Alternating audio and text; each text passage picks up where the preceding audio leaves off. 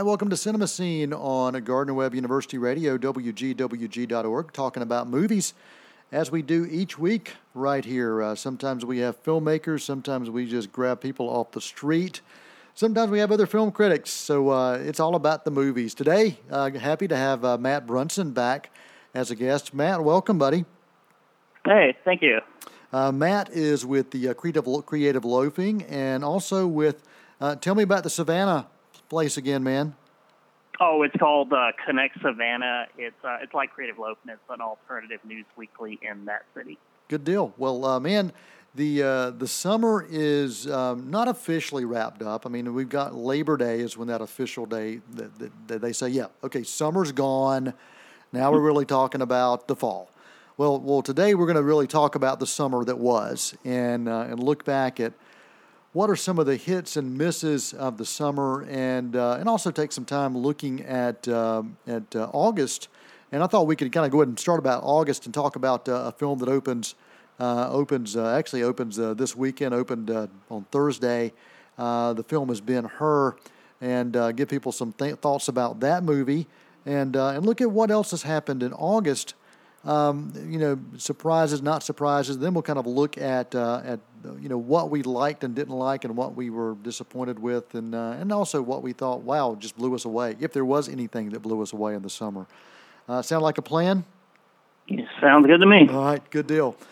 We do appreciate our listeners, and they can always find us at WGWG.org, and the link there to our live stream. And also linking to any of our on-demand programming, which includes you can download Cinemascene and listen to it anytime, any place, anywhere. Let's talk about Ben-Hur, since that's the movie that's on a lot of people's minds this weekend. As it's, it was funny talking to people who are like, "Hey, this is a remake." I'm like, well, it's really the movie's been out there. We've got 3 versions of it plus the animated version. That's 4 versions. So it's really it's a reinterpretation of the novel. If you really want to be accurate about it, correct? Yeah, the producers even said this is not a remake of the 1959 movie. They wanted to make that clear, since that one won record 11 Academy Awards, and they probably didn't want to be compared to that one all the time. Yeah, but it's one of those things that they can't help but be compared to, because when you win 11 Academy Awards for a movie, and if it's got the same title as another one you're trying to make, you can't help but have comparisons. Yeah, that's true. That's true. Especially when you have these huge set pieces that are known by people who haven't even seen, that version of the movie, or really any version. So it's just the big chariot race. Right. You're going to be aware that there was a chariot race in an older version, whether you've seen it or not. Yeah, absolutely. And the book goes back to 1880. So I mean, it's before you and I were born, a few years. And maybe 2 or 3. but it was an incredibly successful book, and 2 silent films based on it. But really, the one with Charlton Heston is the one that gets the most recognition, of course. So there was a lot going against this movie from the start, just because of that being attached to that, whether you want to be separated from it or not. If you carry the same name, it's going to be connected to it. Mm-hmm. So give me your thoughts on the movie itself. Where do you think it worked, and where do you think it didn't work? Well, I guess you'd have to look at it both.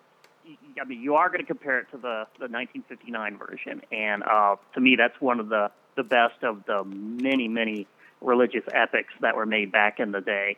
And this one falls short in many ways, and even it's on its own terms, it's just kind of so-so. What's interesting about it, I thought, was that the character dynamics, the relationship between Judah and Masala, for instance, that stuff remained fairly interesting. Where it really failed was in the big action scenes. You think, oh, the chariot race, they're going to be able to do that, just as well as before, and not even close. I mean, back then, the chariot race, not just because they had real stunt people doing it, but it was just edited for maximum effect.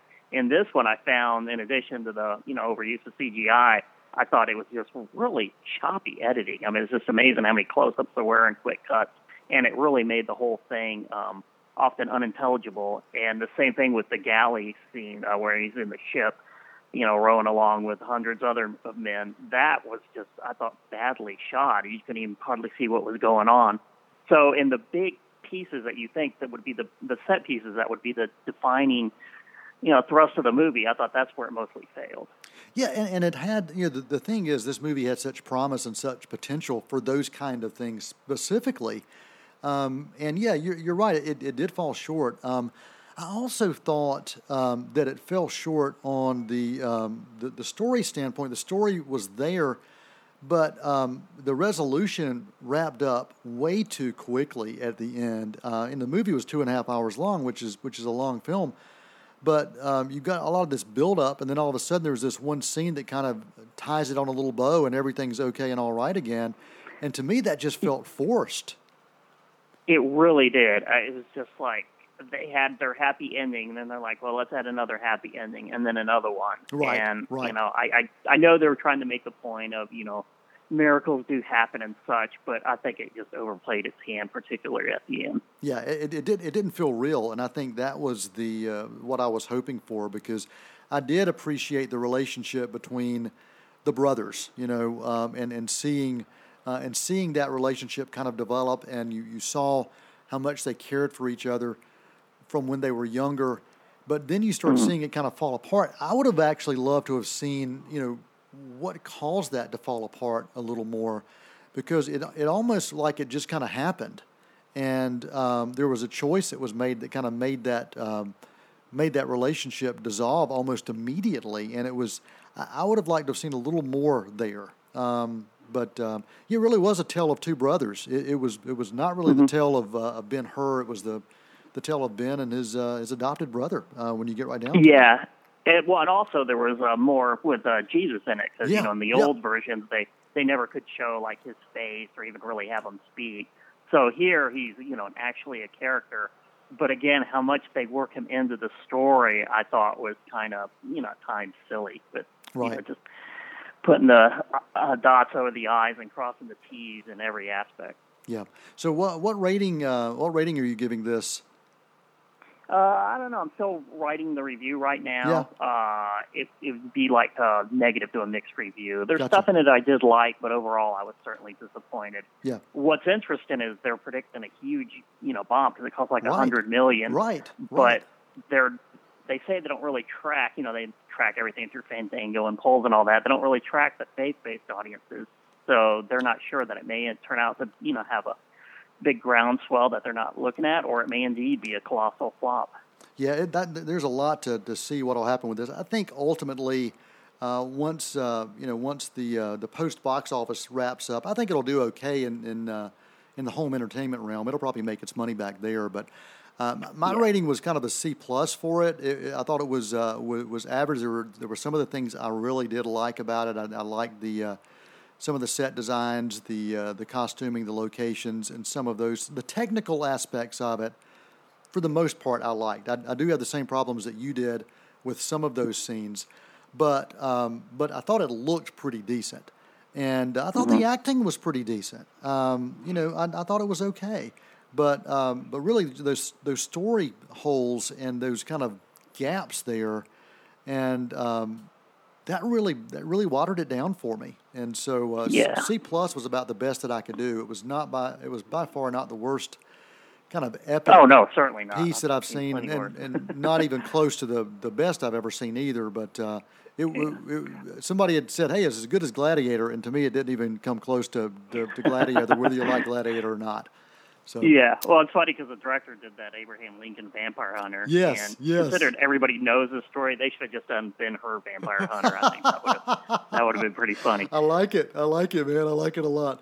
Well, what else in August? We had an interesting August opening with Suicide Squad, which opened to not so stellar reviews, but did incredibly well the opening weekend, and actually did end up winning weekend 2, and they're saying it's possible it could win weekend 3 here up against Ben-Hur. So let's get your thoughts on Suicide Squad and what else we've seen in August with Sausage Party as well.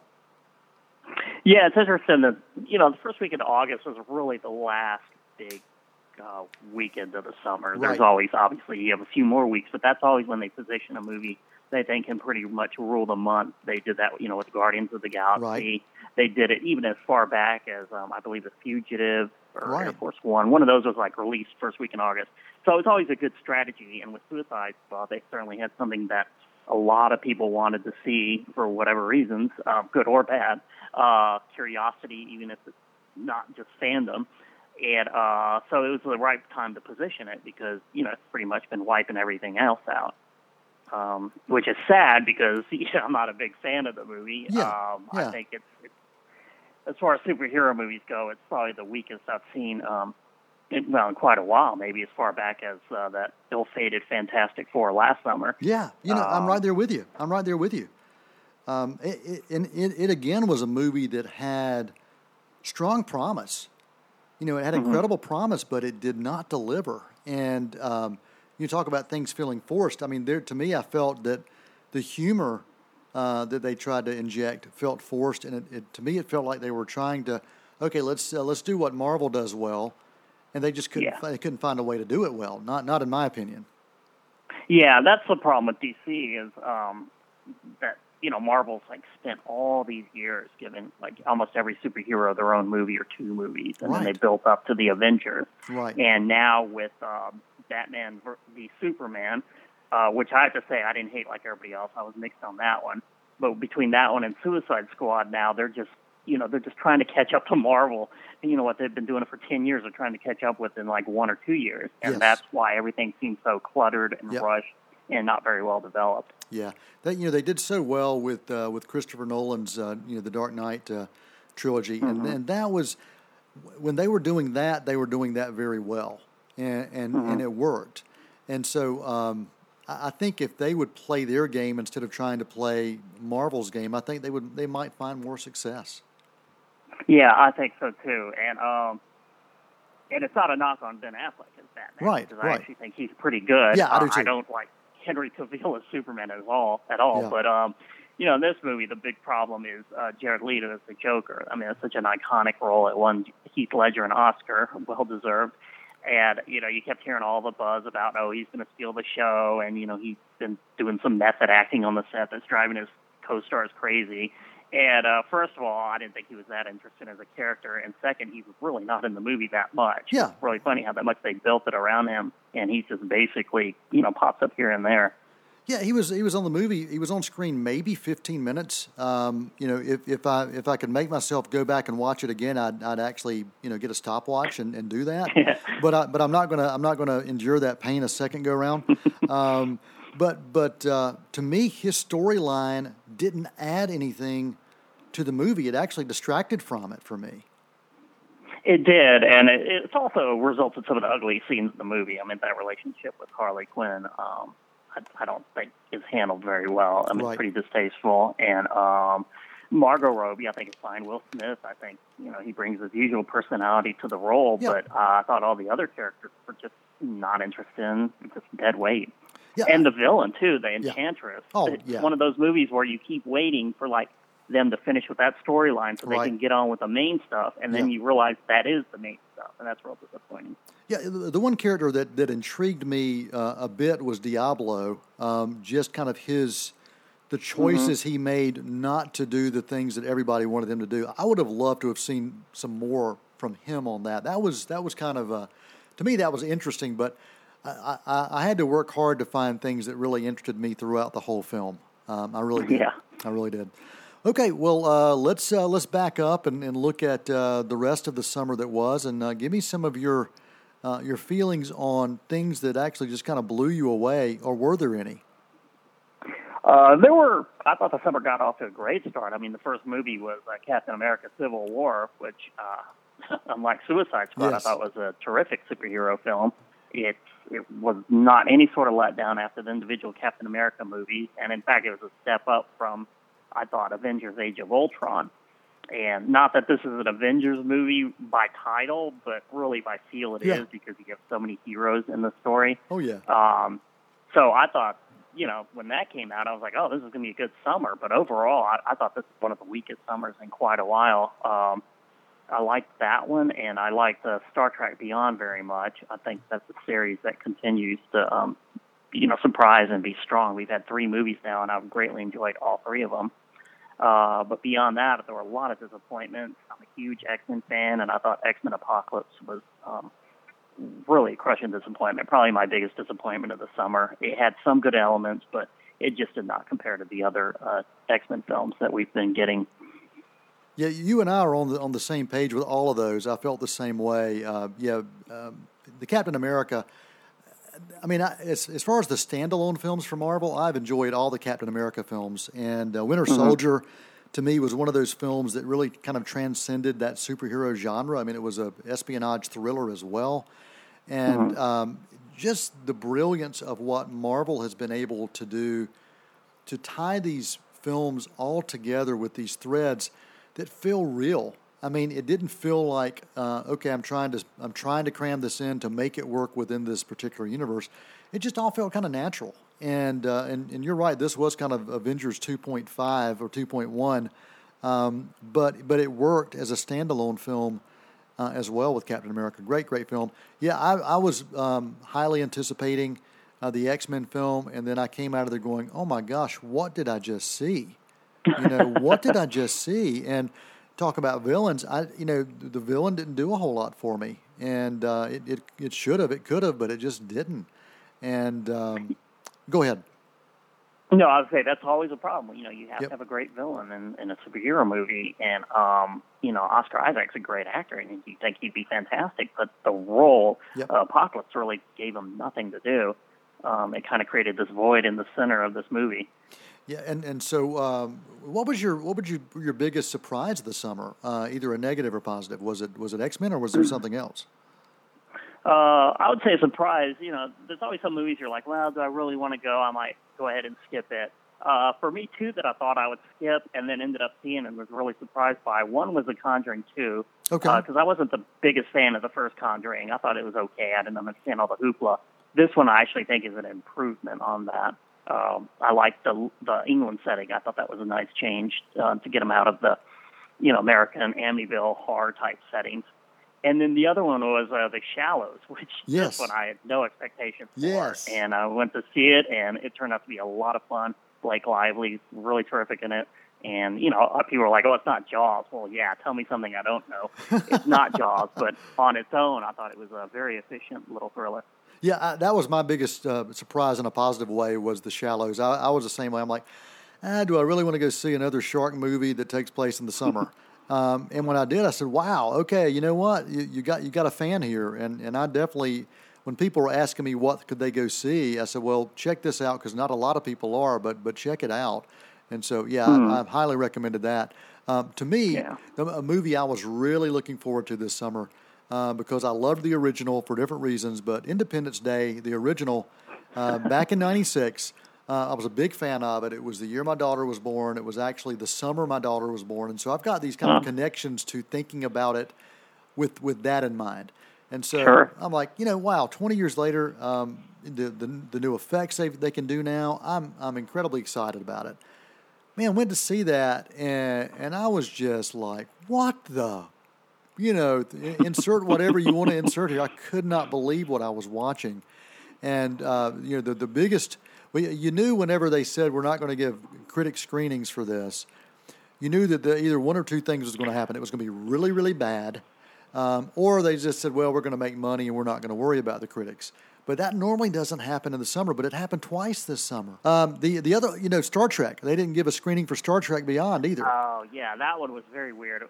That one, though, it was screened everywhere else. It was just for some reason they decided to be cheap in Charlotte and not screen it, which is really funny because Paramount spent money to screen Zoolander #2 and Teenage Mutant Ninja Turtles here, both which were awful, and yet they didn't spend to do Star Trek Beyond. So that I didn't understand. Yeah, but I'm like you. I was a big fan of Star Trek Beyond, and it continues to find ways to make itself fresh while also paying tribute to the original series and original cast. And I think this one did just an amazing job with that. We know that Nimoy's not going to be back in any of them, and they did just a wonderful, wonderful job of capturing that salute to him, but also saluting that entire cast from the past. But Independence Day, what was your thought when you went to see that? I'm like you. I enjoyed the original back in the day. I'd seen it a few times, and it's one.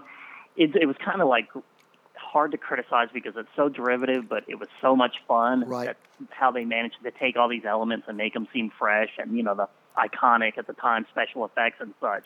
And this, it was Independence Day Resurgence, and Yes. it should have just been called Independence Day Regurgitation because it was just like so bad. It just took up the same elements, but not in any interesting way. I think the minute that Will Smith said he wasn't going to be in it, they should have canceled the whole project. Yeah. Because of the new characters. I mean, I like seeing Jeff Goldblum and all them again, but the new characters, especially Liam Hemsworth, they were just dull as dirt.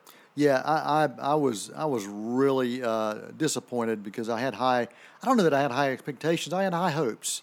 I wanted to enjoy it, and I was looking forward to it. And then, went in there. I said, "What did you guys do this for?" I mean, it just, why did you spend your money? And Will Smith, made the better choice, I guess, from a money making standpoint, going to do the Suicide Squad, and then that'd be the movie for him this summer. Other films you want to chat about? Well, one I really would like to have seen it done better. It only made $36 million, and I don't know why. Maybe the title was The Nice Guys with Russell Crowe and Ryan Gosling.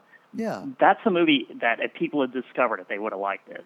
It's just a good little action movie. Great dialogue, great character relationship. So that one I was sad to kind of see not do well at all. So you weren't really sad to see Legend of Tarzan not make tons of money at the box office? No, that's actually turned out to be a little bit of a sleeper hit. Yeah. And I was actually on the middle on that one. I'm a huge Tarzan fan. I used to read all the books as a kid. It took some, they all take liberties. It just, there were some things in there that made me cringe, but that one I didn't mind hate as much as some other people did. I think the one I really hated, and I know a lot of people loved it, and we're actually turning to the art house here, was Swiss Army Man. Yeah. I keep hearing some people say it was just brilliant. And I think that's probably the worst movie I saw this summer. Yeah, I just thought it was unbearable. Yeah, that's on my list too. I think I'll tell you what was brilliant. The trailer for it was brilliant. And watching the trailer really made me want to go see it. And, it was this Weekend at Bernie's meets Castaway. And, but it just, I'm like you. It was a pretty pitiful film.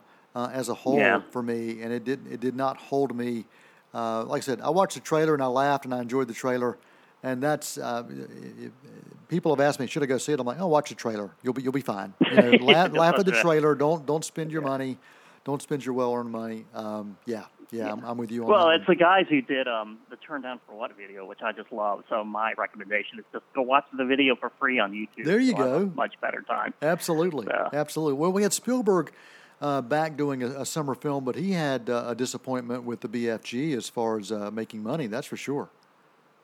Yeah, that's one I was really disappointed in, because anytime Spielberg's one of those, it's like Woody Allen, you see his name in a movie, you're like, I'm going to see it no matter how good or bad it's going to be. Right. And this one, again, Spielberg, Summer, they go together. Yeah. But this one I thought was really disappointing. And what's interesting is we basically had another movie just like it open last week, in Pete's Dragon, and I thought that one was so much better. Yeah. I thought that one tapped into this whole, exploration of childhood and adventures and stuff. I thought that one did a much better job of tackling the same themes. Yeah, and it's been a good summer for family films, really, if you want to get down to it. I mean, you look at The Secret Life of Pets, great success. From a box office standpoint, Finding Dory, of course, tremendous money. And then you go back into a while back in the beginning of the year, and you had the success of Zootopia, which was a huge surprise. So family films and animated films are finding audiences. Now the BFG went after that, but didn't find success. What do you think it is about what family films are finding the audience and what family films are not, and what's the secret formula that you're seeing? Well, it's really funny because I even posted on Facebook about it. I put up the top 10 movies of the year so far, and 5 are superhero movies and 5 are animated movies. Wow. Yeah, animated family, because Jungle Book is one of them, and that's kind of animated with so much CGI. Right. So that's basically like all anybody is seeing is cartoons and superhero movies, cartoons and comic books. and they're good and bad in them. Obviously, I mean, like I said, I love Captain America: Civil War. It's just if you don't make those two types of movies, it seems like you're gonna be, maybe an also ran, and that's a shame because there's so much more out there that I think movies can offer people. Right, and that's something you and I are getting ready to really think about as we're entering the fall season, because that's when you start talking Oscars, you start talking, award-winning, award caliber kind of stuff, and so the fall is definitely a different animal going into these last few months of the year. That's for sure. It's in the summer you want to see a lot of great, as they call popcorn pictures. Yeah, absolutely. And there were just so few this summer that really entertained me. I did very much like the Ghostbusters remake, which was, the big lightning rod of the summer for pretty dopey reasons. Right. And then also Central Intelligence. I thought, that's the type of that's a perfect definition of a popcorn picture. You take two very appealing stars, you get them a screenplay that's not the most original, but it's fresh enough to keep audiences engaged. Those are the types of movies I want to see in the summer. But instead there were so many lumbering ones. So and the summer is made, of course, for sequels and franchise films and rehashing of old films. I mean, that's just what works and what draws people. But some are finding success, some are not. Jason Bourne. Also a film for mixed reviews. You got Matt Damon coming back to a film franchise again after sitting out for Hawkeye and Jeremy Renner the last go round. What were your thoughts on Matt Damon coming back and this film franchise keeping on? I was mixed on this one. I mean, it's obviously the weakest of the four Matt Damon ones. But what cracks me up is how they always say, because it's been a while since the last one, and in the interviews, he and the director are like, oh, we weren't going to make another one until we found a great script. And then they make this, and it's like, okay, you're kind of lying. This is not a great script. You were waiting till, you had a spot open in your schedule, and, the studio agreed to your massive, $20 million paycheck. Right, exactly. So it's not the worst, but it's really unnecessary. Yeah. There's really no reason for this movie. Yeah, it's you're right. It's just a way for them to get back on, get on people's radar once again and make a little bit of money for them.